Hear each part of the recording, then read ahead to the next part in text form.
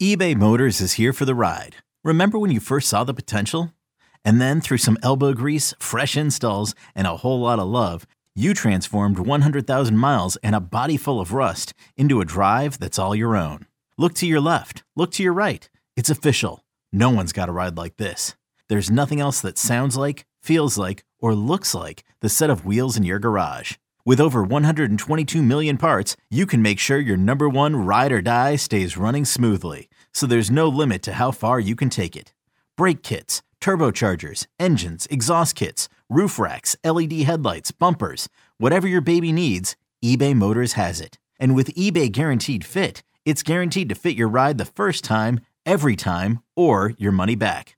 Plus at these prices, well, you're burning rubber, not cash. Keep your ride or die alive at ebaymotors.com. Eligible items only. Exclusions apply. You could spend the weekend doing the same old whatever, or you could conquer the weekend in the all-new Hyundai Santa Fe. Visit HyundaiUSA.com for more details. Hyundai, there's joy in every journey. Introducing the two-way V4, where groundbreaking fuel cell technology meets fresh foam cushioning for the ultimate performance. With Fuel Cell, each step feels explosive, delivering unparalleled energy return. Paired with fresh foam, experience maximum comfort throughout the game. Its lightweight textile upper offers support and breathability without sacrificing agility. Whether you're hitting the clutch shot or locking down the opposition, the two-way V4 gives you the tools to play at a high level. Learn more and purchase the two-way for yourself at newbalance.com.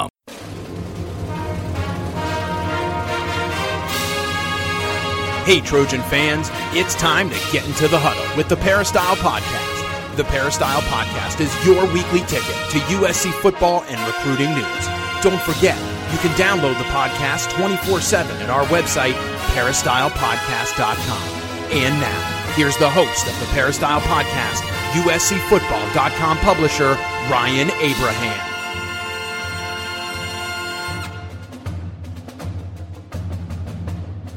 Hello,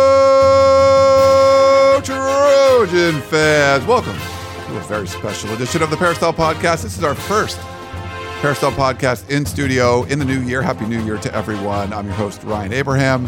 That was my first Hello, Trojans of the new year. I did not start drinking my Diet Dr. Pepper because that kind of screws it up sometimes. Connor reminded me, so that was very good.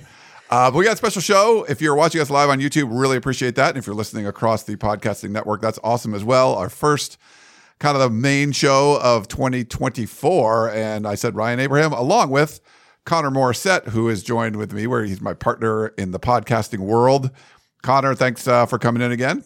You're welcome. Happy New Year. Yeah, it's going to be back. You said Happy New Year. I'm sorry. I'm like, yeah, I guess we haven't seen each other since. And I ended up getting COVID. I didn't get to go to the Holiday Bowl, so that kind of sucks. So I didn't even get to see you down there. So it's been a while, but Happy New Year to you. Thank you. And we have a special guest that's not just on the line, in studio. He came all the way down here from USC.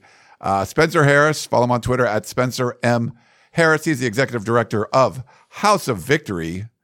Spencer, thank you so much for coming in. How you doing, man? I'm doing great. Thank you for having me. Excited to be here. I think we're past the time where you can say Happy New Year if you've seen that Curb episode. Yeah, definitely past. But I hadn't seen Ryan yet, so you haven't seen each other. Fair enough. But thank you so much for coming into studio, and thanks everyone for joining us. We are, like I mentioned, we're live on our YouTube channel over at Inside Troy. So we try to do those podcasts when Connor and I get together and do a podcast. We try to do them live. It's been a few weeks since we've done one, so that's why it's nice to kind of be back in here and do that again. And if you're listening anywhere, you get your podcast, Spotify, Apple, Stitcher, all that kind of stuff. We appreciate that too. If you have the Apple Podcasting app and want to leave us a 5-star rating and review, that's awesome as well. You can send us your questions, podcast at uscfootball.com.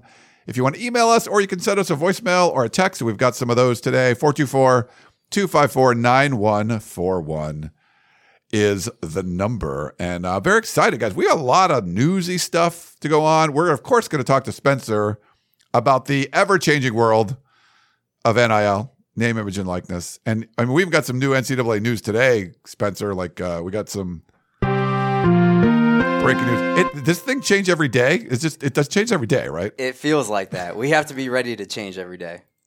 You got to be like, you got to pivot whenever, like, you got to zig when people are going to think you're going to I just got to keep refreshing, waiting for that NCAA news.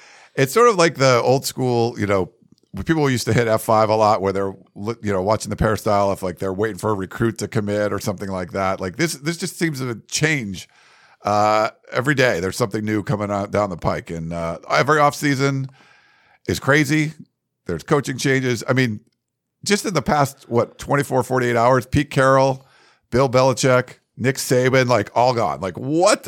There's a lot going on in the world of football. So I'm excited to talk with all you guys about all of that. Before we do, I just want to thank our sponsor, very long time sponsor, Trader Joe's. They've been a super amazing partner for us. We usually do this on a yearly thing. I worked with Trader Joe's, and we've renewed the partnership for 2024. So very happy about that. Couldn't be happier with a partner here on the podcast. Don't do a lot of sponsorship kind of stuff here on the Peristyle podcast, but they've been a great one over the years. So make sure you go check it out. I think I went twice this week so far. So get in there. And I had ant problem, and I had to get some new food. So I had to go to Trader Joe's and pick up my honey. They got my honey I put in my damn tea every morning. Man, I'm just so upset. But anyway, just went to Trader Joe's and restocked, and it was all fine. But I don't know if you're a Trader Joe's guy, Spencer. Oh, that's the only place I shop. I didn't plug him for that. That's just, he could be like, no, I hate it. I'm like, no, it's great. So thanks again to Trader Joe's, and thanks for everyone.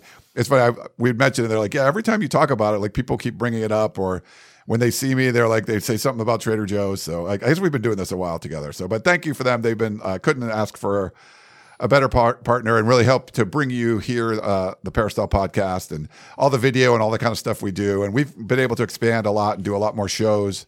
Connor's got his triple-double show with the basketball. Good timing on that, since basketball, I'm sure they're doing well. I haven't paid attention lately, but but triple-double, you got the Helium Boys, you got the Composite 2-Star Recruits podcast, lots of podcasts out there. So you make sure you go check it out. Okay. We should do some newsy stuff. We can do some breaking news. We got some portal news.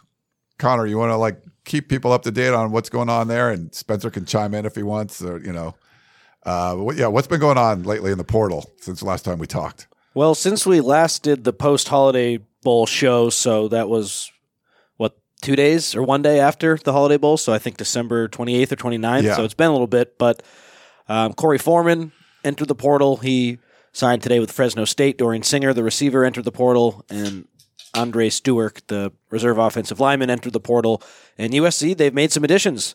They added a Division III receiver from Tufts in my neck of the woods, Jaden Richardson. I'm excited to see what his D3 to D1 transition looks like. And then two of the bigger names who USC has added in the last couple weeks. Texas A&M defensive tackle Isaiah Rakes. That's a big one. People are, at least on the Peristyle, we need beef. We need big interior defensive linemen. Well, there you go. He checks that box. And then the UNLV quarterback, is he going to Georgia? Is he going to USC? Jaden Mayava. He ends up choosing USC after committing for a couple days to Georgia. That was a real whirlwind recruitment. And will he compete for the starting quarterback job? I think, of course, he will compete. Will he win the job? Not so sure about that. Miller Moss, of course, played so well in the Holiday Bowl, but we have a great offseason ahead of us, Ryan and Spencer, to talk about this quarterback battle, because Jaden Mayava, he's a real quarterback. He's not like a junior college or a true freshman guy who could actually, he's a guy who could actually come in and compete for the job. So that's exciting too. Yeah. Spencer, so how involved are you guys, just so people kind of know, players get out in the transfer portal, if they're being recruited by Lincoln Riley and the staff, how involved do you guys get, and kind of what's your role in all of that? Yeah, we're really not involved in the actual recruiting process at all. We have constant communication with the different coaching staffs and the people that we need to talk to, but we don't really get to the process of working with the athlete until they're on campus. So obviously we're paying attention, we're in communication, we're planning, we're getting an understanding of exactly how the roster is taking shape, and the additions, the subtractions, and making our adjustments from there. But until Jaden steps on campus and he's enrolled in class, that's when we start our process to get him a part of House of Victory. Nice. Okay. Yeah, there's been some cool, we were curious about the quarterback spot, just because Will Howard's name was out there a lot. And then Lincoln Riley's comments after the game were Miller Moss might have scared some dudes away when you set a USC passing record in a bowl game and 6 touchdowns and all that. That's interesting. When you have a player like that performs very well, does that, I mean, how does that change? I mean, you guys are basically like in negotiations with these players too, right? So like he has a huge game. They're like, hey guys, I want to get a better deal. Does that kind of work that way, or like it does? And I mean, we're all fans of USC. We were super happy to see Miller perform in that way, and it was awesome. His first game, bowl game after not the season we expected, and have him set a record like that and just do it the way he did, and for him to stick it out at USC through his time here when he easily could have left. And it's almost cool to go to the transfer portal these days, it feels like, but to see someone go through the journey that Miller did, perform that the way he did, and now come compete for the starting job come next year. Yes, his NIL value increases when you perform that way in a bowl game, and we have to respond in that way. But he also has other opportunities beyond House of Victory because of the way he performs. So we have to take all that into account. But it is a bowl game, and he does still have to compete and go win that job. And it's great to have another younger arm into the room to compete, and so Coach Riley can put the best team forward into 2024 for the Big Ten. How different is it from like a free agent market or whatever in some of the professional sports? Like, how there can be players changing teams, but there's contracts and negotiations. I mean, it's still collegiate, but there's this professional kind of feel to it with these contracts and how players perform and stuff. Yeah, there's definitely a professional feel to it. I think the difference in the NFL, there's a lot more transparency. You can say, hey, here's what the top 10 quarterbacks in the NFL make. If someone throws X amount of touchdowns, here's usually what they make in the NFL. Or it's a lot harder to evaluate and judge that in the college realm and in the NIL realm, and they're not getting paid necessarily for exactly what they do on the field. Now, it's a factor because it increases their NIL value when they perform on the field, but there's other factors as well, and we're really paying for their NIL, and so it's complicated, and we have to constantly evaluate it. It's a constant moving target, and we have to take in all the information that we can to make the best decision for our organization, for House of Victory, to support Coach Riley if it's a football player, and then the athlete has to make a best decision for himself as well, and make sure it's a fit on both sides. We had a comment. I put some comments up on the screen. So if you are watching us live on YouTube and you have a funny comment or interesting comment, I will do my best while I'm not hosting to look at the comments and put them up on the screen. And if you have questions there as well, just put question all caps so I see it, and I'll start and we'll come back to it later. We have some questions from the Peristyle, our premium message board over at uscfootball.com. If you're not a member, jump over there, 30% off an annual membership. You will not regret it. Everyone's over there. You want to know what's going on with USC football? That's the place to be. But we asked the patrons over there if they had any questions, so we have some questions for that. And Connor and I have some questions for Spencer and stuff too. But I wanted to put this comment up there. This is old school, before both of you guys. From A. Cortman, he says, disappointed 32nd Street Market never got to be a sponsor. So I don't think either of these guys were around before the new USC Village was in play. You weren't here before that, Spencer, were you? I was not. Yeah, so that would be when I was in school. The USC Village was just like a terrible, like little mini mall kind of thing. But 32nd Street Market was the old school supermarket that was in there. They used to have when I was in college, they used a bathtub that would I think there were like $5 pints of horrible liquors and stuff, like peppermint peach schnapps or whatever, and stuff like that. So yes, 32nd Street Market, not a sponsor, but it would have been great if they were around. But they've not been around there for a while. So thank you for that. The trip down memory lane. So Spencer or Connor, both of you guys, the new what Charlie Baker came out. I don't know if it's like they're trying to avoid potential lawsuits or all that, but they're really trying to kind of work with, in the NIL world, and I think eventually get to where schools are paying players directly. But what kind of came out today? If you can kind of describe to the listeners, like what new changes were made in the NCAA world as far as NIL goes today. I can take it just to set the table. I know you're the expert, Spencer, but just to provide some background. So today, or yesterday, I think it was, technically, the NCAA came out and they're hoping to pass recommendations for agents and like what a contract looks like. So that way some bad actors who are representing kids aren't taking advantage of them, and parents who are trying to hire these agents. It's just like it's not a rule. It's just a recommendation of, hey, here are some people who have done some good work in the past. Here's what a contract usually looks like. Try to stay within these parameters. And then the council also proposed new rules that, if passed, would be able to help facilitate deals between athletes and NIL collectives, a move that would likely return some degree of control over roster management back to athletic departments and teams on campus. So it seems like that's kind of vague, Spencer, and we can get into what Charlie Baker proposed, but just those were the new things from yesterday.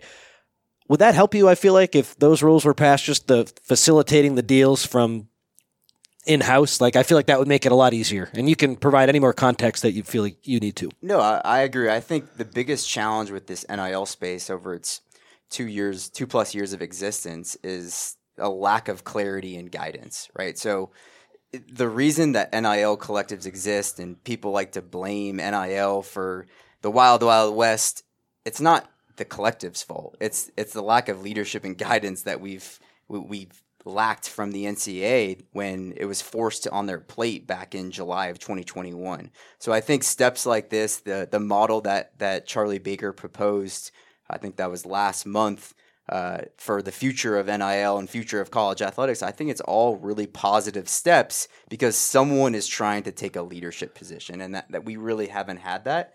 I think there's still a lot to get worked out and a lot of more baby steps to be taken to get to a point where we feel like we're in a great position. At the end of the day, it's all about supporting the athletes and getting athletes in a position where they're compensated for the value that they provide to these programs. And that didn't exist before NIL. The NCAA fought it really for the last, all the time before NIL and even for the first year and a half. And now they're starting to kind of turn the corner. Okay, what's the future of college athletics model look like, and how can we change our position a little bit to make this make a little bit more sense and get the value to the athletes that they deserve.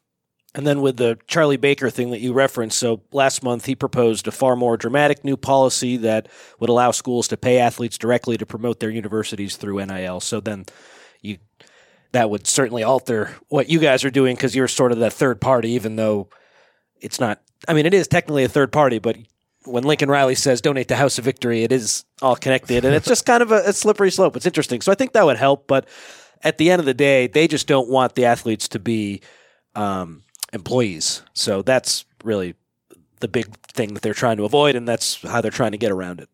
Right. Yeah, we exist to support USC in this space because we have to exist, because USC needs us to exist, because that's the model of college athletics in the NCAA today. As it continues to evolve, adapt, we're going to continue to evolve, adapt, whether that's, proposals to move it in-house. However this thing evolves, the only reason we exist is to make sure that USC is supported, and however it changes, we're going to continue to support it, whether our role changes or not.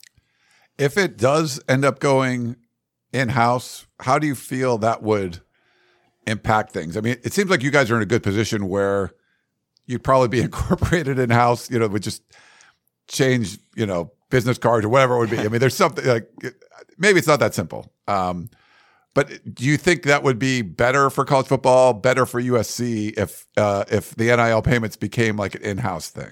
I do think it'll be better for college football overall. I think it makes more sense if payments are coming directly from the schools. I think that concept should have happened 2 years ago. This is 2 years too late, but we're here today and we're making progress.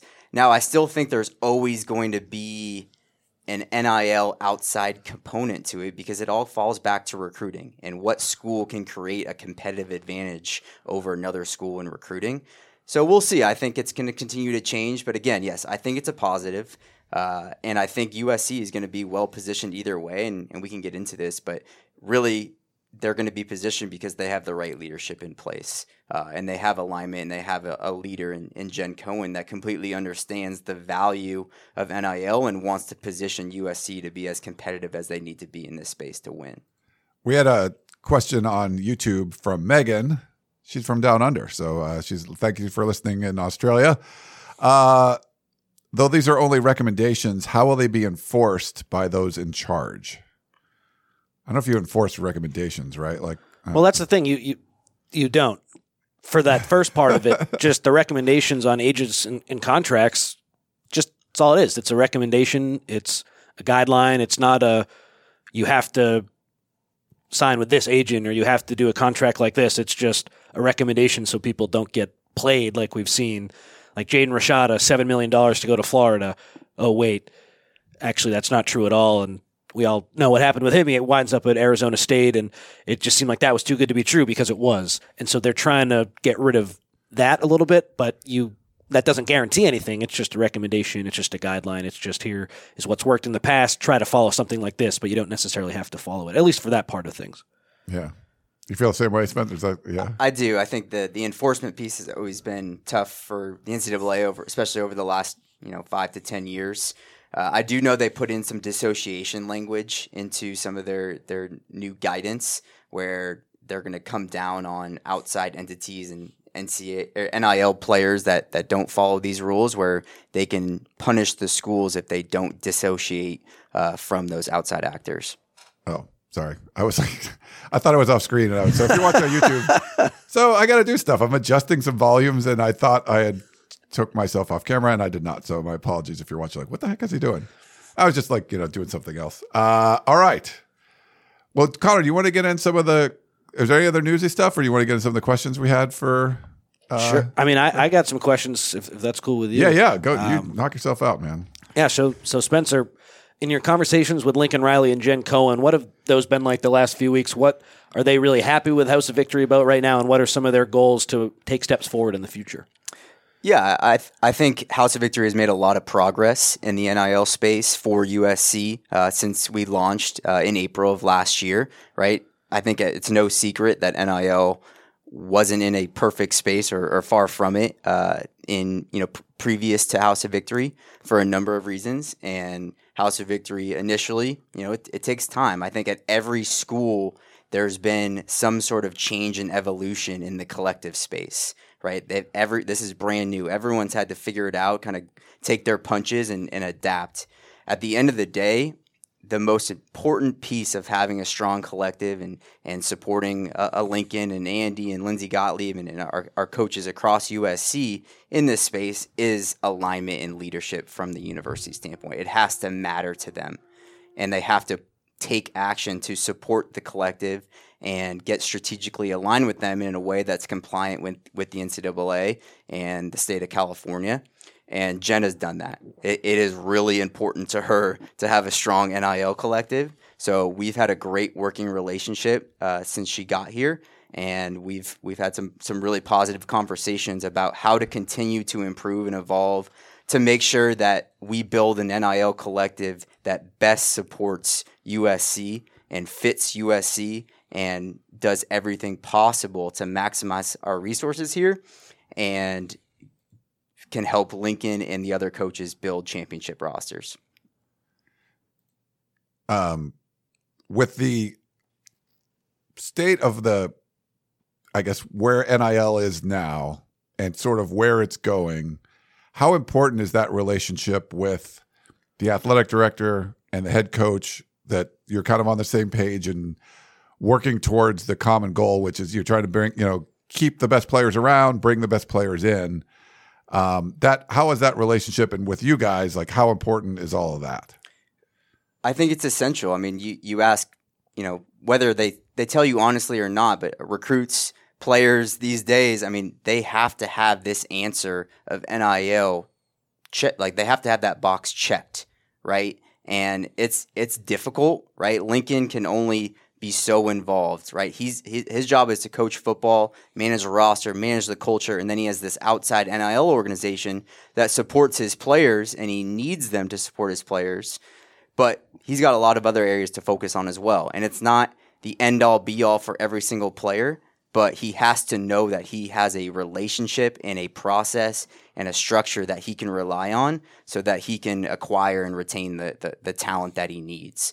So having that open relationship between myself, everyone on our executive board, and just the coaches, the administrators, athletic department overall, the university, there's so many different people that touch this, that are involved in the process. Having that trust level between us is essential. I don't mean to put you on the spot, but probably the biggest question we get is, what is Oregon doing that USC isn't doing? Can you shine any light there? I think we'll just take the recommendation from someone to hire someone from Division Street and just everything is fixed right away. No, look, every school is different. Every setup is different. They all have different needs. I don't think it's any secret that there is an individual involved with the Oregon football program and University of Oregon athletics that is his passion and his business are very aligned. And he has made a significant investment in Oregon athletics, and that has trickled down to NIL. And so they're very well resourced in this manner, and that's great for them, right? We have to worry about what's great for USC, and we have to make sure we have the resources that we need for USC and for our coaches, and that's what we have to worry about, right?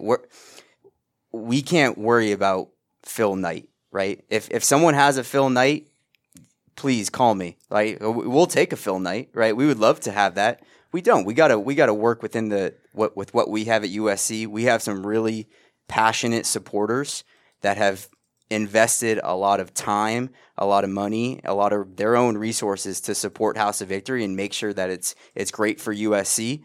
And we're going to continue to build it and make sure that we're as competitive as we need to be, and we maximize the resources that we need to win. Everybody within House of Victory, within USC, they want to win, right? That's the only reason we exist, and we want to beat Oregon. We want to win every recruit. We want to beat everybody on our schedule, right? It comes down to what we do on Saturdays and making sure we're in the national championship, not Michigan and Washington. How different is the NIL world than when you guys started a couple of years ago? I mean, it seems like it's changed so much, and then all it's going to do is change going forward. Yeah, I think no one could have predicted these concepts of donor collectives, or at least I couldn't have. I remember it was my position to sell NIL to all of our recruits before it existed. And USC was the place to be because of our massive media market. And, we're very well positioned with the history of the school, the location, major brands that want to work in this space. And that's still true today. I mean, SC gets a huge bump in NIL because of all the opportunities that our star athletes get. I mean, you look at Caleb, you look at Juju Watkins. I mean, they're in major brand deals. At the end of the day, no one could have predicted that we needed this outside organization to raise funds from donors to pay, kind of everybody else and support everybody else. But it does make sense, right? Like, these athletes have value, and someone's got to compensate them. The NCAA said you can't, the schools can't, so let's create our own way to do it, right? The collectives are just a result of the lack of foresight from other people. And, I think about we have a starting offensive lineman who's played every game last year. We want him to come back. He has NIL value. Well, he has no incentive to come back if NIL didn't exist, right? A corner in the transfer portal. Why is that corner going to get paid from the outside market? No, they're only going to get paid by us. That's interesting. I'm curious about the other collectives on campus too, and just we hear so much when Jen Cohen was hired, she wants to try to align USC's NIL policy. So there's House of Victory, which I know the separator with you guys is that's the donor collective. That's when fans can donate to specific sports. They'll go on your website, go to your events, and that's what that's all about. And then there's Tommy Group, which sets up brand deals. Conquest Collective does the same thing. So when Jen Cohen and we hear she wants to align NIL at USC, what does that mean? Yeah, I think there was a lot of confusion in the NIL market for a number of reasons. At the end of the day, all these groups want the best for USC, and they now operate in different spaces. So what she's come in and done is tried to streamline that, make it really clear. If you want to directly support student athletes with your money, whether you're a donor, a fan, and want to help in that talent acquisition retention process for our coaches, you should go to House of Victory. There's these other groups that are working to bring those outside marketing deals. Caleb was really involved with them. They did the Postmates deal, with Tommy Group. They've got that podcast. They've done some great things, which is awesome, right? Any NIL deal to USC athletes is a real positive. But it's an important thing to distinguish. They're not an NIL collective. A collective does what? They collect funds, they pool funds to then, sign athletes to NIL deals. And it was important for her and for us, frankly, to make it really clear that there's one way to go when that's your area of passion for our supporters. We had a question or comment from Jeff in the chat. I get this question. He says, when is Jen Cohen and the collectives, or what are they doing to try and mend relationships with former large boosters? I can't speak for exactly what Jen is doing. I know that she is working every single day on this space and across the USC landscape. She's got her hands full, but I promise you she's working. From our standpoint, it's a slow and steady process. We've got some really passionate people that have helped us tremendously, and we want to continue to grow that. So we understand that there's donors that haven't been involved yet, or maybe used to be involved with USC and have stepped away from that for one reason or another, and we want to continue to reach out to those people. We're continuing to grow our staff. We're going to continue to grow our reach, our network. Because it is a grassroots effort. USC can only be involved so much with House of Victory because we are an outside organization. They can't give us their alumni list. We can't work through the alumni association. It really comes down to word of mouth and some different strategies that we can put in place to reach these people and build relationships and get connected. So we rely heavily on our executive board, and we have an advisory board. We have a board of former athletes. There's a lot of people that are working to help get this thing to a point where we feel like it should be. Based on what you said earlier about not communicating with players until they're on campus and until they're enrolled, I imagine just in today's climate, a lot of those top players will have agents. So when they are on campus and they are enrolled, what's that like? Trying to get a deal not only with a family, with a player, but are the agents involved, and do you work with them? We do. We have to. Yeah. Every situation is different, right? Some athletes don't have any representation at all. Some use representation just to look at the agreement and make sure everything looks good and is in place. And then some have, full-fledged agencies that, will try to negotiate with us and, are very involved in kind of every step of the process. Every athlete has that right. We also have the right, we have to do what's best for House of Victory and what's best for what our mission is, and we have to protect our funds as much as we can and make sure that they're distributed in a way that makes sense for us. So there's only so much that we're willing to negotiate and we can negotiate. We have to have, that ability to make sure that we have a sustainable model, right? Every athlete, every agent, they want more money, right? We all want more money, but there's only so much that we can do. So we have to always keep that in mind. There's a board of trustees, and you guys, Rick Caruso used to be part of that. Like, do they get involved, or are they allowed to be contributors to House of Victory? Can they be part of this? So there's different groups of trustees at USC. The voting member board of trustees, which you can find online, are not able to contribute cash to a collective, and that's an NCAA rule. That is not a USC rule.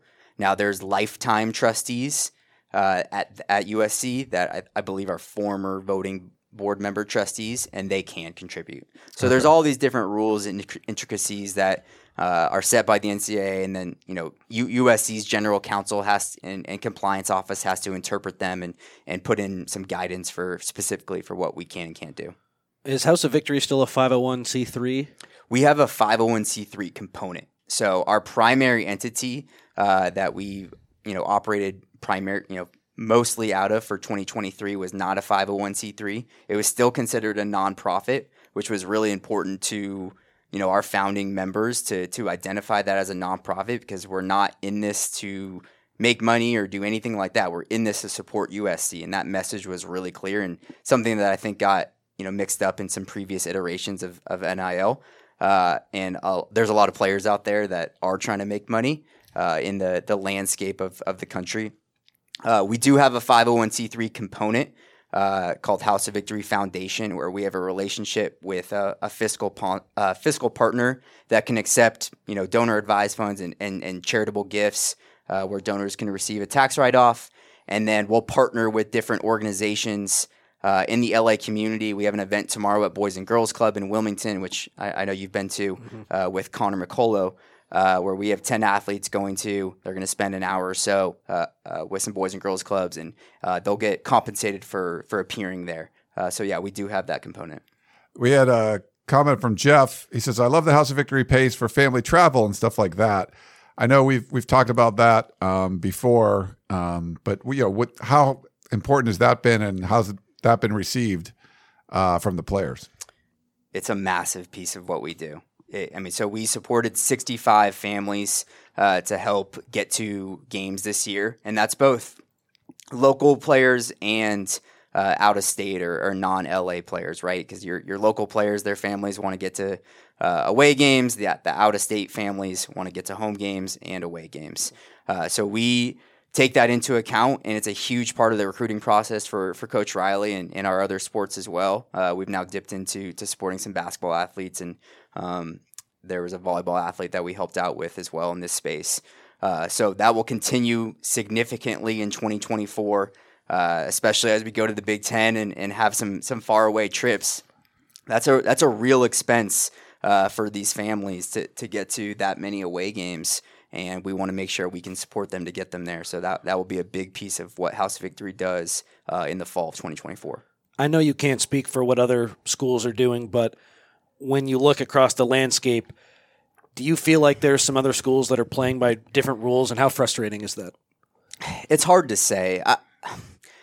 I think there's other schools that have had alignment with their donors and the university on how to win previous to NIL, and now it's transferred to building a really strong NIL collective because they've had those relationships in place. They're comfortable with it, and we've been by the rules here, and we should be, and we will continue to be.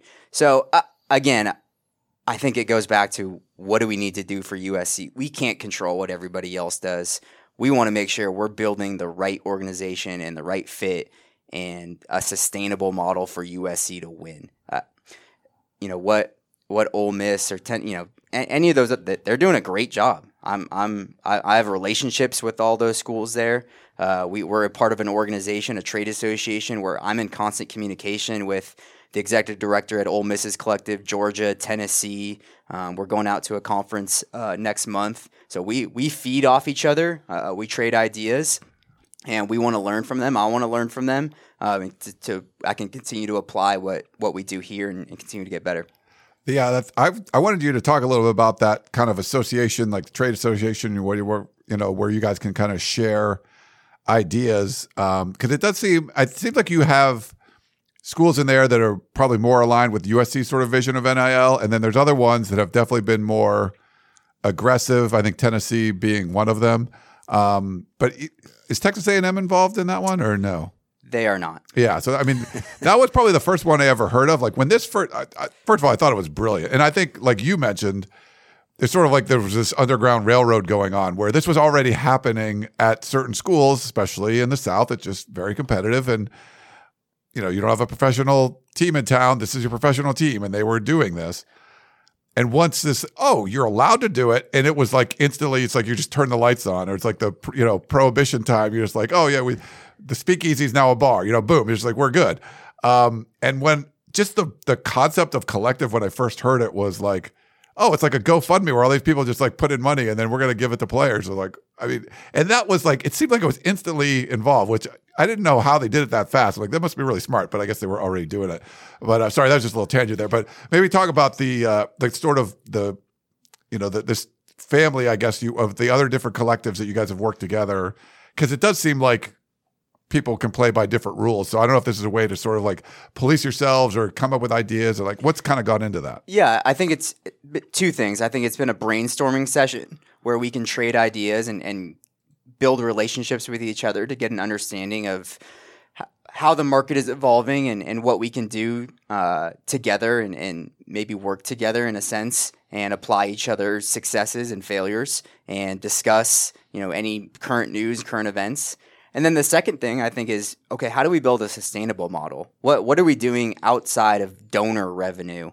So we're not always relying on the same donors year after year to support our players, whether that's outside revenue through sponsorships, through events, through, Tennessee does an amazing job with their merchandise sales, right? They have some really cool products there. So we just brainstorm and go back and forth on new ideas like that. And then with everything happening at the federal level and in Congress and reviewing bills and different ideas that are coming into place of the future of college athletics, we wanted to be a part of those conversations because collectives are really at the center of this thing. Whether they should be or not, that's everybody's own opinion. But we're in the middle of supporting the athletes, right? No one is supporting athletes the way collectives are around the country, and that's the most important piece. As this evolves, athlete compensation, I don't think is going to. It can't really be reduced, right? It's gonna it might change and evolve. So let's talk to the people that are in it every day, are working with the athletic departments, are working with the donors, are working with the athletes.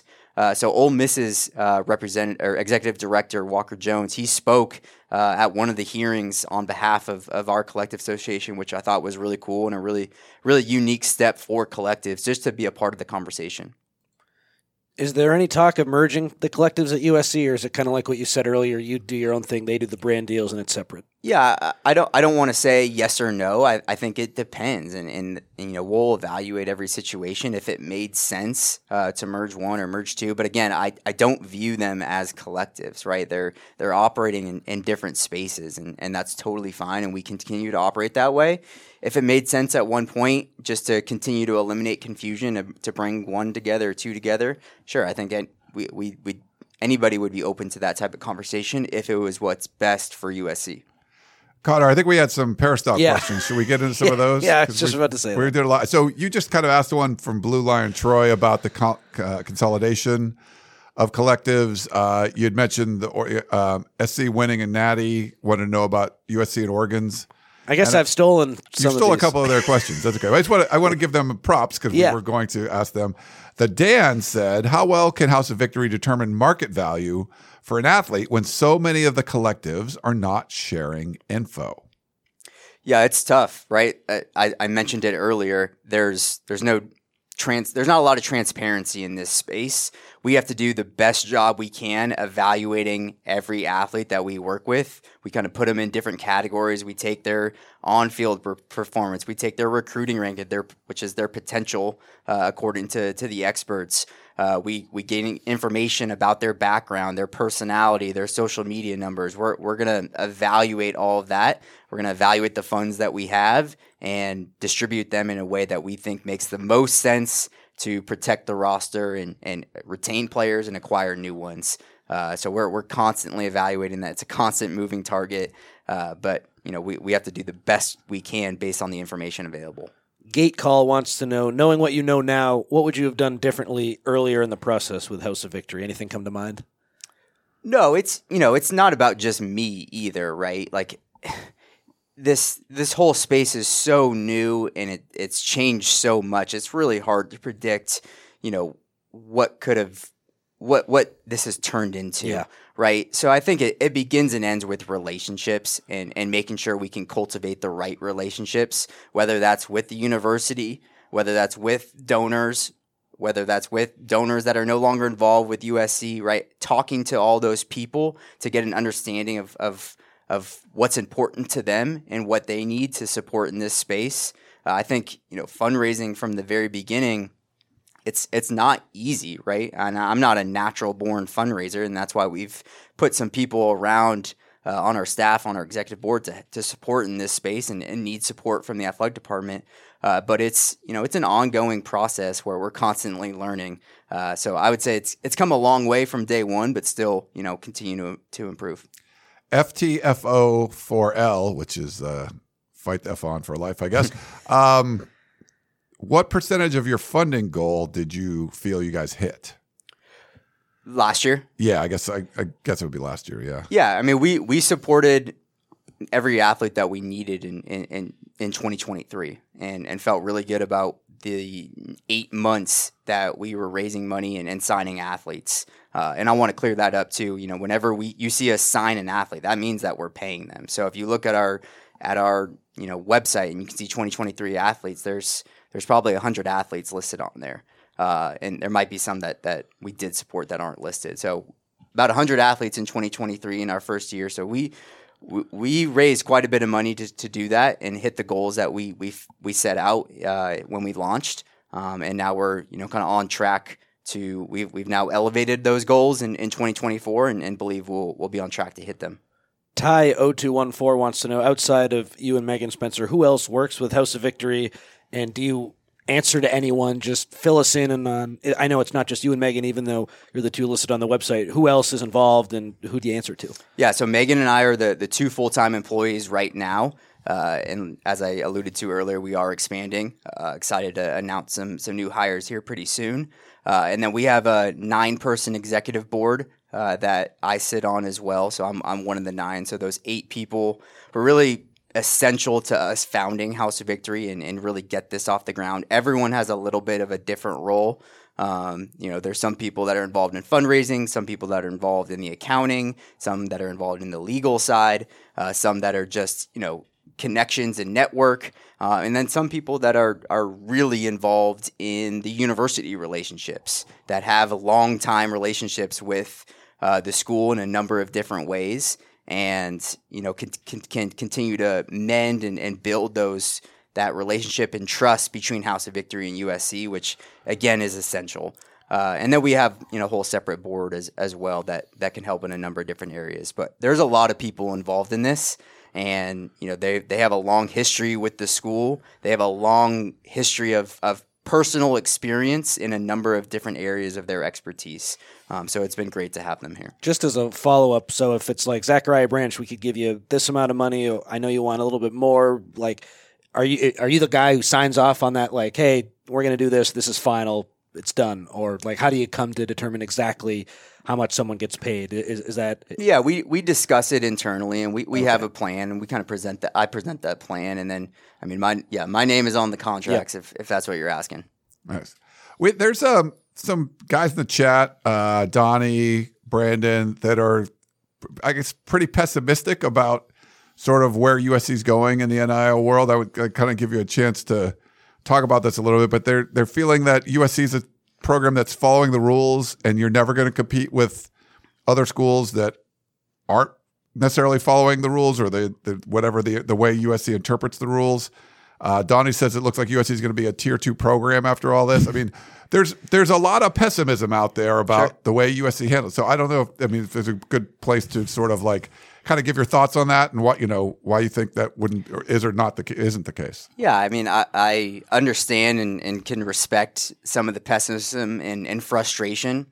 Look, Lincoln Riley, Jen Cohen, the people behind House of Victory are never going to make decisions to risk USC. And I say that in a way, risk as in deliberately put USC in a place of danger. Right. And regardless of what you think about the NCAA or if they're toothless, whatever it is, at the end of the day, they are the ones that are compensated and in charge and make leadership decisions to best both protect USC and make sure that USC is winning. Right. Those two things have to be hand in hand. So we have to do, our decisions are reflective of that. The people on our board and their longtime relationships and the businesses that they've built, they're not going to put their names in a position of risk, right? You just can't. And so there's a way to build this where we can continue to be aggressive or more aggressive and make sure that we're building a program that you can be proud of and we can win. And I'll put it this way, and I mentioned the national championship.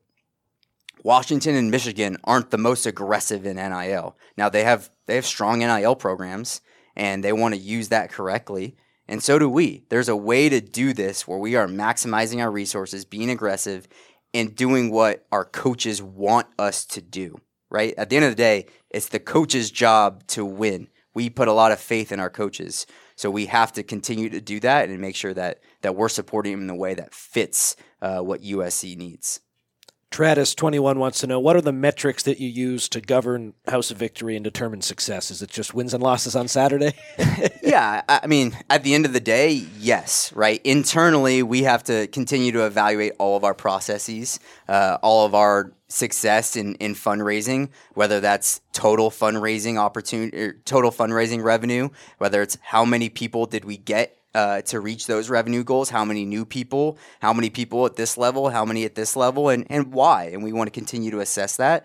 And then we also, of course, want to continue to evaluate how we're supporting the players and which players and what year they are and what sport they're a part of, right? Because this is more than just football.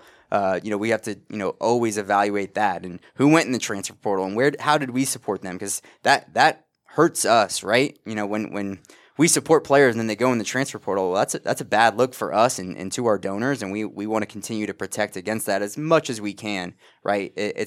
There's only so much we can do, but yeah, we're constantly evaluating. But yes, at the end of the day, I want to see USC score more points than the opponent at the final game. We had an interesting one, Dubs 0487. What level of NIL funding does USC need to recruit top 5 classes, and what are we doing to get there? I don't want to get into specific numbers. You can find that on the internet. I've seen some ranges on the Peristyle. Look, we're doing everything we can to get there. We are constantly trying to build relationships, renew relationships, and get alignment with the people that can help support us. But it takes the whole Trojan family. It really does. And I think you've seen some coaches across the country like call on their fans to support. That's what we need here, and it's not a call for desperation. And I've seen that be thrown out there. No, it's you support your program on game day. You support your program when you buy gear, right?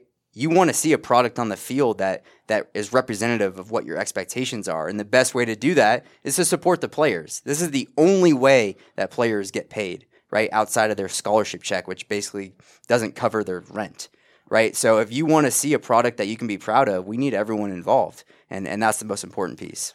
But is that sort of a correlation that USC hasn't had a top 5 class, but more funding, higher ranked classes? There's a correlation there, it sounds like. Yeah. I would never blame people or lack of people's involvement for the lack of top 5 classes, right? It's a part of the process, right? When Lincoln is recruiting players and building his class, it's not all about NIL. It can't be, because what would that do to his culture, right? He has to manage the culture of his players returning, of his up-and-coming players, of his new players, of the transfer portal players, right? So it can't all be about NIL. It has to be about football, right? At the same time, we want our players to be compensated and know that it's a huge part of the equation. So yes, we want the strongest NIL program possible to help Lincoln bring in top 5 classes, or help Andy land another number 1 class, or Lindsey Gottlieb land another number 1 class. But it's not the end all be all. As much as you can say, how are contracts structured? I imagine it's you need to do X amount of appearances and then you get paid X amount, right? Is there more that goes into it if you hit a certain amount of yards or touchdowns? I don't think there are incentives, but take me through that, because you can project out like, hey, this guy's supposed to start and here's what a starting offensive lineman makes, and then you sign a deal. But if that guy loses his job, does he still get all that money? Just how does it all look? Yeah. So nothing tied to on field, as that would be pay for play, which is not allowed by the NCAA. So that's all activations outside of their football activities. So whether that's going to an in-person event, and that could be our Boys and Girls Club event tomorrow. It could be a donor dinner where donors get the chance to take pictures and just break bread with these athletes. It could be going to a photo shoot. It could be appearing on this podcast, Yes. which they did throughout the fall. Thank you. Which was awesome. Or it could be a social media post, right? When we announce that an athlete is signed to House of Victory, they're doing a shared in-feed post for them. That's using their NIL, and they're getting compensated for that. So there's a number of different services that are outlined in each of our contracts that they get paid for. Generally speaking, our contracts are 6 months to a year, and so we can continue to evaluate each player and our funds available and how we want to distribute those funds based on the 6 months to 6 to 12 months. And so we're not usually not tied into anything long term, and continue to make the decisions that best fit House of Victory. All right. Well, we got a lot of stuff there. We can still go on a little bit. We're going to take a quick break, come back. We have some football questions and stuff too, and we'll just have Spencer can answer them along with us, just the way we normally do. And then if there's any other NIL stuff coming up in the chat or whatever other questions for Spencer, we'll try to get to those as well. We don't want to keep them too long, but we appreciate you coming in. We'll be back in a minute, everybody, and see you in a second.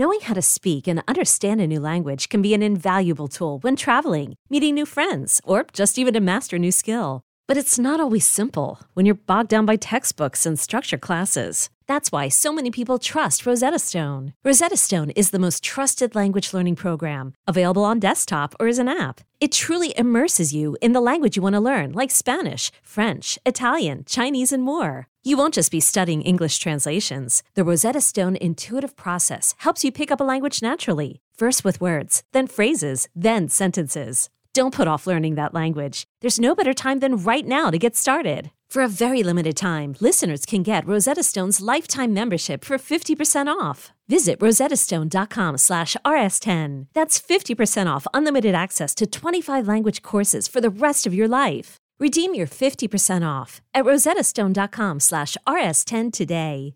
This episode is brought to you by Progressive Insurance. Whether you love true crime or comedy, celebrity interviews or news, you call the shots on what's in your podcast queue. And guess what? Now you can call them on your auto insurance too with the Name Your Price tool from Progressive. It works just the way it sounds. You tell Progressive how much you want to pay for car insurance, and they'll show you coverage options that fit your budget. Get your quote today at Progressive.com to join the over 28 million drivers who trust Progressive. Progressive Casualty Insurance Company and Affiliates. Price and coverage match limited by state law. Selling a little or a lot? Shopify helps you do your thing, however you cha-ching. Shopify is the global commerce platform that helps you sell at every stage of your business. From the launch your online shop stage, to the first real-life store stage, all the way to the did we just hit 1 million orders stage. Shopify's here to help you grow. Whether you're selling scented soap or offering outdoor outfits, Shopify helps you sell everywhere. From their all-in-one e-commerce platform to their in-person POS system, wherever and whatever you're selling, Shopify's got you covered. Shopify helps you turn browsers into buyers with the internet's best converting checkout, 15% better on average compared to other leading commerce platforms. And sell more with less effort thanks to Shopify Magic, your AI-powered all-star. Shopify powers 10% of all e-commerce in the US. And Shopify is the global force behind Allbirds, Rothy's, and Brooklinen, and millions of other entrepreneurs of every size across 175 countries. Plus, Shopify's award-winning 24/7 help is there to support your success every step of the way. Because businesses that grow with Shopify. Sign up for a $1 per month trial period at shopify.com/Odyssey Podcast, all lowercase. Go to shopify.com/Odyssey Podcast now to grow your business, no matter what stage you're in. Shopify.com/Odyssey Podcast. All righty, we're back here on the Peristyle Podcast. Take a breath. Spencer, you okay? You were getting questions just... I'm good. Thank you. Thank you for answering. I hope I don't get too long-winded. No, you were just getting shot at, we're just all from all over the place. But that's good. Yeah. People, we get blamed all the time. You'd ask tough questions. That's why USC lost the game. Yep, that's why. That's what's going on here. We got a voicemail. I'll play it for you guys. We have a couple of voicemails. I'll play this one, and we'll get us some emails and stuff. And if you are watching live on our YouTube channel, thank you very much for that. And if you have a question, put a question there, and I'll try to get to these before we let Spencer go. But here's the first voicemail. Hey, Ryan. I think that Miller Moss has the potential to be at least as good as Baker Mayfield was when he played for Lincoln Riley. Except for one thing. Every touchdown pass, we can just holler out, "You got mossed." Curtis from Moreno Valley. Curtis you got mossed. I don't know if that's the thing. Spencer, your thoughts now? It's funny. Baker's doing he's kind of he came out of college kind of immature and stuff. He's done pretty well. They're in the playoffs, right? Like they got playing the Eagles. Yeah, and the Eagles are stinking. So I don't know. It's good. There's another voicemail that kind of Moss too. So maybe we'll get some Moss talk after this. I'll play this one and then we'll talk a little Miller Moss. Hey Ryan, it's Eddie from Orange. This call is for the mothership, the Peristyle podcast. Sorry for any noise in the background. Kids are out of school. So we got Miss Rachel blasting. Quick question for you. Is Miller Moss the truth? Or is he USC's 9th Heisman Trophy winner? Or is he both? Thank you. I do love the optimism around Miller Moss. Like, it was one game, he looked good. And Lincoln Riley's got a pretty good history of making quarterbacks look good, or they help each other. But it was good to see him out there. He's a really great kid. I know you've worked with him, Spencer, the last couple of years. But it was great to see him have so much success.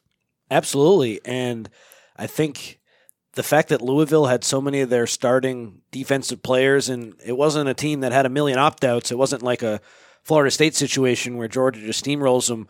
So it's only one game. You can't take too much away from it, like you said, Ryan. But the fact that these were team members who were on a really good Louisville team that competed for the ACC championship, and Miller Moss did what he did, you got to give him a lot of credit. And now we have a quarterback competition, I think, with Jaden Maiava. But Miller Moss, I feel like it's his job to lose, and we'll see what happens. I wouldn't be surprised if Maiava has a few maybe packages and he gets into the game a little bit more maybe than what happened this past season where it was just Caleb Williams every time. But to me, I think Miller Moss is the guy. Still has to earn it, though. Spring and fall camp, we'll see what happens. I think what will be really cool to see is this spring, it's like a weight lifted off his shoulders. He's been the second, third guy, for so long now. He's stuck through it, and now this is his chance to really take a breath, go compete, but you have a real chance to win this job and just continue to improve, continue to be the guy under Lincoln Riley. I think his game is just continue to elevate, and now having a younger guy there to push him and who has a little bit of a different strengths, I think it's a really competitive room, but excited to see how Miller grows. And I'm curious to see what happens, because when we talked to Lincoln Riley at signing day, he mentioned the possibility of signing 2 quarterbacks, maybe one that had some more experience and then a younger guy. So with Maiava coming in, I'm not sure. Maybe that's the only one you bring in, but it's not a deep quarterback room right now. Shout out to Jake Jensen for that 4th and 1. That was good. Yeah. I didn't know if he got it, but he did, and they said he got it. Yeah, that was huge. Yeah, good stuff there. All right, we got some emails to get to. Frank in Sacramento, he sent an email, podcast@uscfootball.com. Lincoln Riley says he only wants players, quote, who are dying to play for USC. This type of player, rather than getting some wrong hired gun in the transfer portal, may be how you build a culture. Frank, he doesn't usually have questions, he has statements, but Frank in Sacramento. But I guess there's a mix, right, Spencer, and Connor too, just where you can't just go get everybody from the portal you want, and then I thought Lincoln Riley's chemistry for the first year with all the portal guys was pretty impressive. I think it was a little tougher in year 2. But, he's talked about wanting to build, through the high school recruiting, and it's really probably a better path or easier path to build a culture. I completely agree. First of all, shout out 916 Sacramento. There you go. To Frank. No, I think that's 100% what Lincoln's goals are, is to continue to build this through high school recruiting and use the transfer portal to kind of place in some areas of weakness, but not rely on it, maybe as heavy as he did these last 2 years. I think with the portal, it happens so quick, and you really don't get a chance to truly evaluate who these people are as player, or who these players are as people, excuse me, and dive into their backgrounds, right? They go in the portal, you hit them up on Twitter, you get them on a visit, and they're enrolled in classes next week, right? It happens really quick, and you can make an evaluation off the football film, but it's really hard to dive in too deep into them. So that's where some of those culture issues could come up, and you avoid that a little bit more when you rely on high school recruiting and build more depth through high school recruiting. I do think it's easier when you only have 52 or however many scholarship guys they had against Louisville to say, these are, we play the guys who wanted to be here. When you have 85, people are going to lose out in competitions and they're not going to play. And there will be some people who will still be good teammates and make it work, but then other people who will have some sour grapes and won't be as happy. So I just wonder moving forward, it's one thing to say when you only have 50 plus, hey, everyone wants to be here, but when you have 85, how do you go about overcoming some of the people who don't win their jobs when maybe the season isn't going as well as people had hoped? And I think that was a big part of the problem last year. So I'm sure Lincoln Riley's learned a lot of lessons from this past season, and I'm excited to see how he approaches the future, just because it was a tough year, and I think he's going to bounce back. Yeah, it's interesting. You talk about like having tough years, good years, whatever. There's ups and downs. There's different reasons why players leave. Like you could be Georgia and win the national championship twice, and you got a bunch of guys leaving that are like 5 stars that are, the Bear Alexanders of the world that don't want to wait around any longer. Versus, okay, the team stunk. You didn't think they were going to stink, and then players leave there. Or there's a lot of different reasons to stay or go. And I think for fans, you're like worried about, hey, are we winning or we're losing? And, they really care about the winning part and they hate the losing. But, winning can make players leave too. Like there's a lot of different reasons players can leave. And now you can transfer more than once. People are tempted. The grass can be greener. It's not always greener, but people think it can be, and then they could leave. But there's a number of different reasons why they would leave, not just because the team is bad.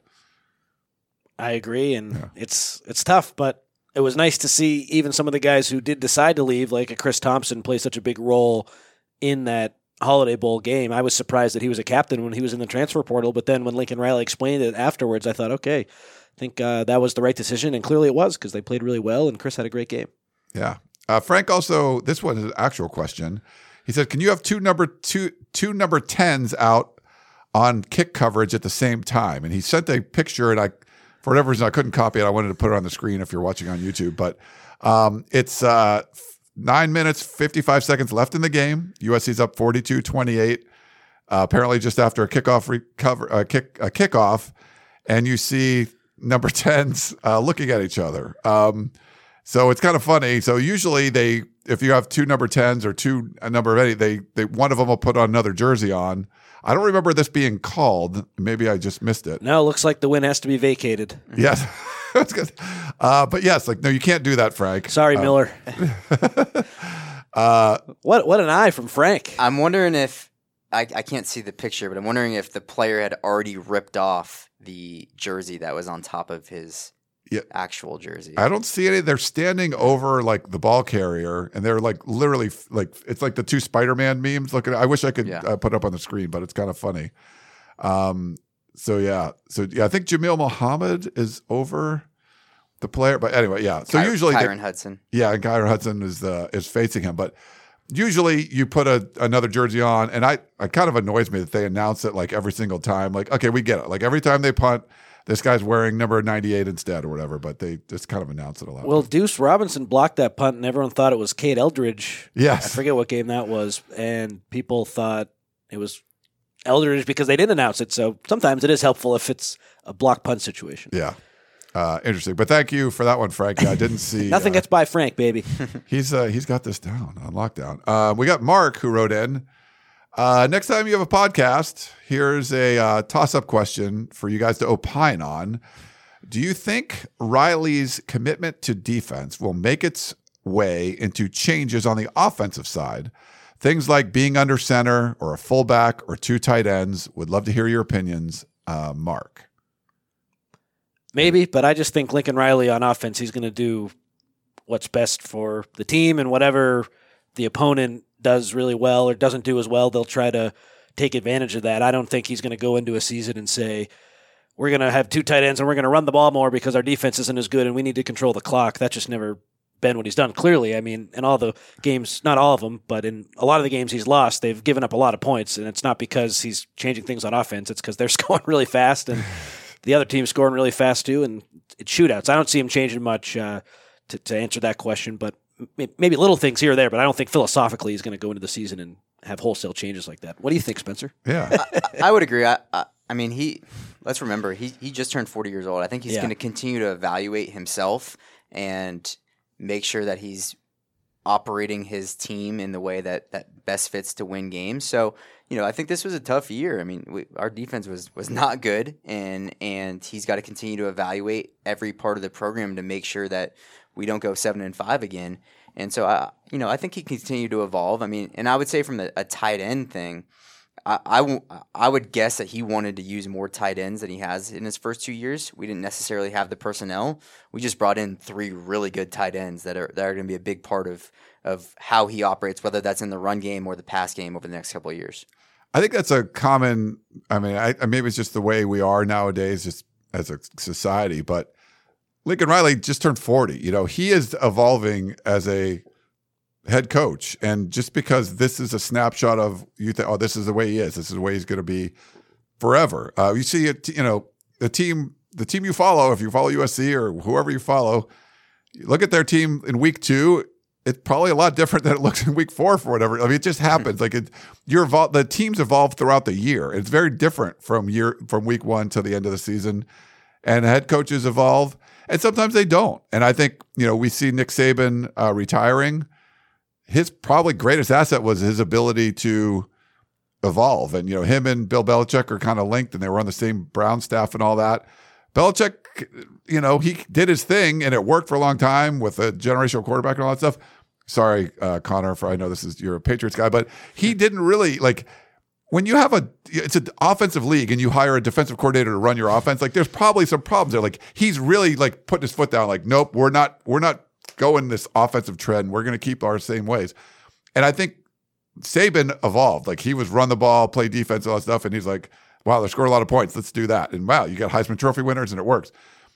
Lincoln Riley can evolve. I mean, there's certainly, he is not a finished product at 40. I think just the hires he's made show you that he's taking this seriously. They've invested a lot into the defensive side of the ball. I keep thinking about what he told us in the offseason about why he kept Alex Grinch, and wasn't the right decision, but his reasoning made sense at the time. And you make calls, and I think he'd say, yeah, he fired him 10 games in. He's like, yeah, it wasn't the right call. I should have fired him then. But whatever, he's still evolving as a head coach. So I agree with what you're saying there, Spencer. Sorry, I wasn't on this rant there. We got one more email and then something in the chat, and we'll end with that. This is from Piston Lap. Hi, Ryan. Love the show and appreciate all the work that you and your staff put into bringing us the very best USC coverage of USC athletics. Thank you for that. I understand that some fans might be disappointed with the 2024 recruiting class, but I wanted to bring up Mike Norvell at Florida State. When he took over in 2020, his first few classes were ranked 21st, 19th, and 16th with mostly 3-stars and very few blue chippers. They were also bringing in 10 to 15 guys through the transfer portal every cycle until the 2024 class, where they finished in the top 10 and currently have just 1 transfer.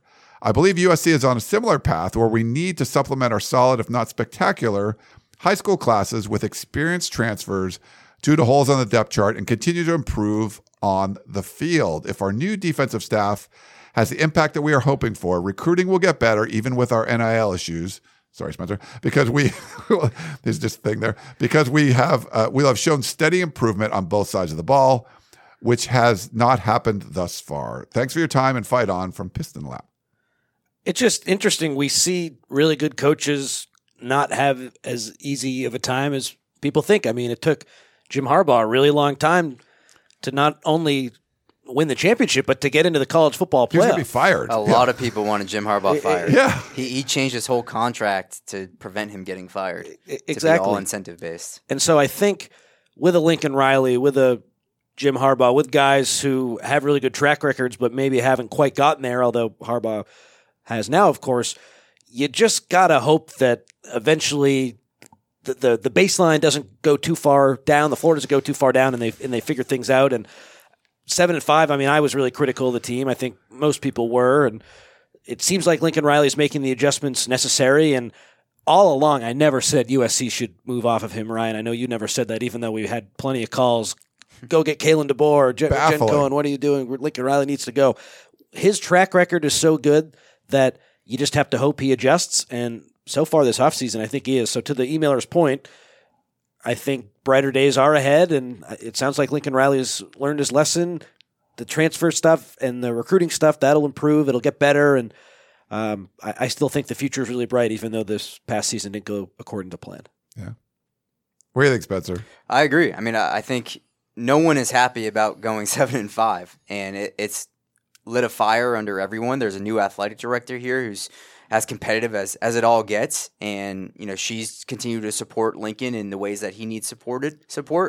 Think about this. I mean, Lincoln got here. It was hired by Mike Bone, but Brandon Sosson was really involved in that process. Brandon leaves, who was the football administrator. Then Mike, gets let go, unfortunately. Then there was a couple of months of no athletic director. Like, there's been some turmoil there, too, that now that we have some stability and have the right leadership, and Jen's brought in some administrators to support Lincoln, and we can go build this new defensive staff because of that, right? We're all, in this together and working to make sure that we don't go 7-5 again, and we do hit our championship aspirations, but it doesn't happen overnight. It's the decisions that are made every single day to continue to evolve, continue to get better, and that's what Lincoln is doing.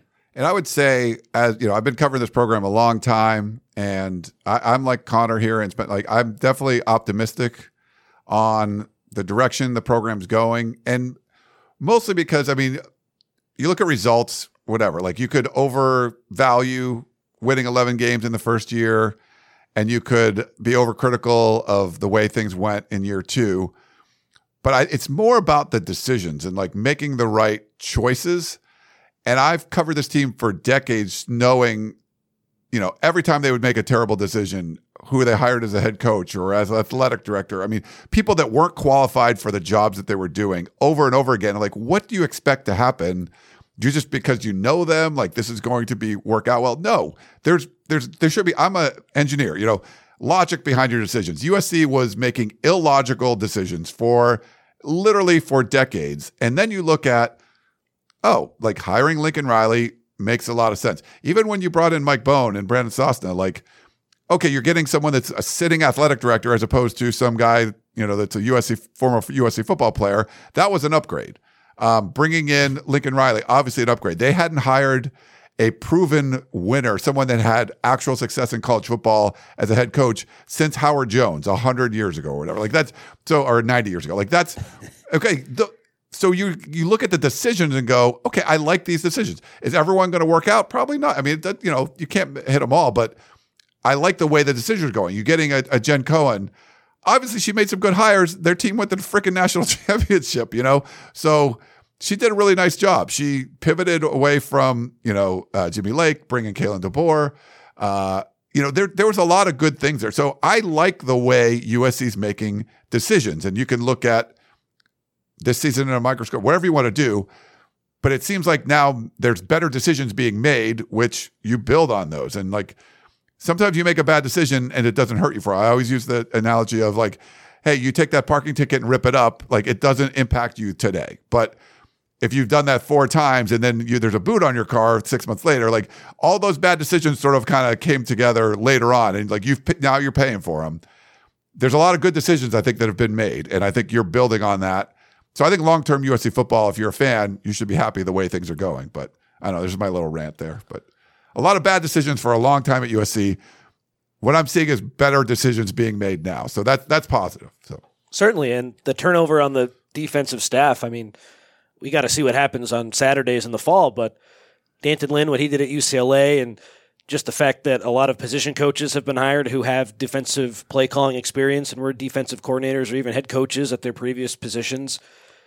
Lincoln Riley said he was going to fix the defense, and again, you don't want to win the offseason, which USC has done a nice job of the past couple of years. You want to win during the season, but I think clearly USC's taking steps in the right direction to fix the defense, and I don't know how you can't be happy right now after last season. Alex Grinch is gone, and pretty much everyone on the defensive staff outside of maybe Roy Manning is probably going to be gone. They're starting totally over. Yeah. We got one more thing. We'll let you go, Spencer. Swimmer, when will the new facilities be done? I know it's probably not your department, but not my department at all, but I know there's a sign that says they're coming. So they're working towards it. Again, I think that's another, element to when Lincoln got here. Our facilities were way behind, right? Our NIL was behind and is improving, right? We have to check these boxes for him to build a championship program because that's what these other programs have, and USC doesn't, right? So we have to get there. All right. Yeah, there's a fence around, And, there's going to be changes for the Olympics and stuff. So, like, they got to work on Dado Field. USC football won't be able to play in the Coliseum, I believe, in 2028. Is that the case? Like, they're going to have to play somewhere else or something? Like, there's stuff happening. But, I mean, I don't know when the groundbreaking is supposed to. I think I was told that. I forget what it was. But it's in the works. But it's not going to be, like, tomorrow or anything. So, but again, that's another positive direction. And, you feel bad because, like, the McKay Center is just not that old. But who was, you had not a very good athletic director doing this at the time. Whatever Lane Kiffin's current staff was, like, we need 10 offices for the coaches. That's good. Like, let's do that. Like, college football's not getting bigger. Like, we don't need any more than that. So, some dumb decision. So that decision then to have expandability. Now you got to build a new facility, which they're doing. So, with hopefully a little bit more, foresight into where they're building it out, which I assume they will. All right. Well, this is good stuff. Spencer, really appreciate you coming on and coming in the studio, coming to the Lion's Den, I guess. Absolutely. Thanks for having me. It's a lot of fun. And we appreciate you. So the bobblehead in front of Spencer, came from the House of Victory tailgate. So, yeah. So I got one. There you go. Caleb Williams bobblehead from a Dodger game. A friend of mine went. That was that one. And then we got a second bobblehead. So it's good little studio decorations. But thanks. We had a lot of fun. I know, Connor, you're a fan of the food from Rex at the House of Victory tailgate. Can't beat it. He came the first time. He's like, "Can I come every time?" I'm like, "Okay, sure." Well, I think I asked Spencer. He's like, "Yeah, you're fine." I'm like, "All right, cool." Thank you. But it's a lot of fun. So hopefully you guys can get involved. It's a great way.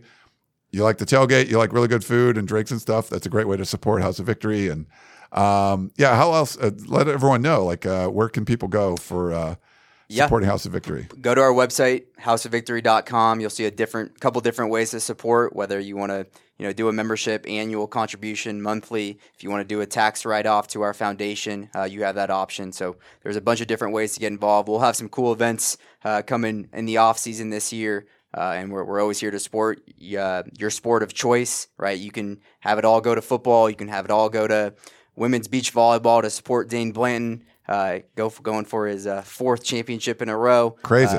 Completely up to you, and we want to build a program that's fit for USC.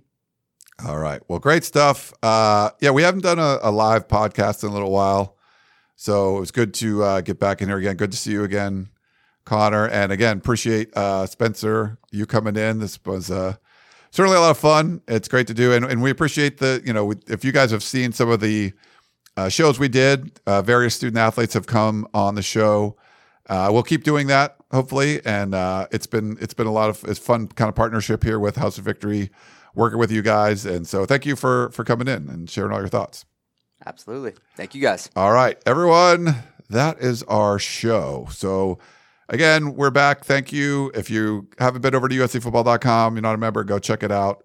Make sure if you want to help out USC Athletics, you can go over to House of Victory and support them through that. For Connor and Spencer, I am Ryan. Hope you guys enjoyed the show, and we will talk to you next time.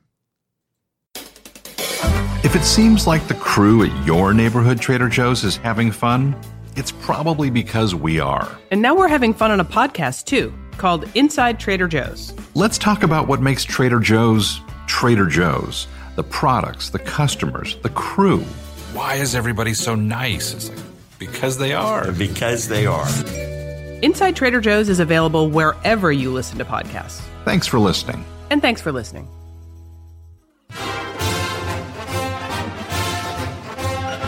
You've been listening to the Peristyle Podcast, presented by USCFootball.com. Be sure to tune in next week for the latest news on Trojan football and recruiting. And don't forget, you can automatically download the podcast directly to your smartphone or tablet for free. Just click the iTunes link on peristylepodcast.com or search for Peristyle Podcast at the iTunes Music Store.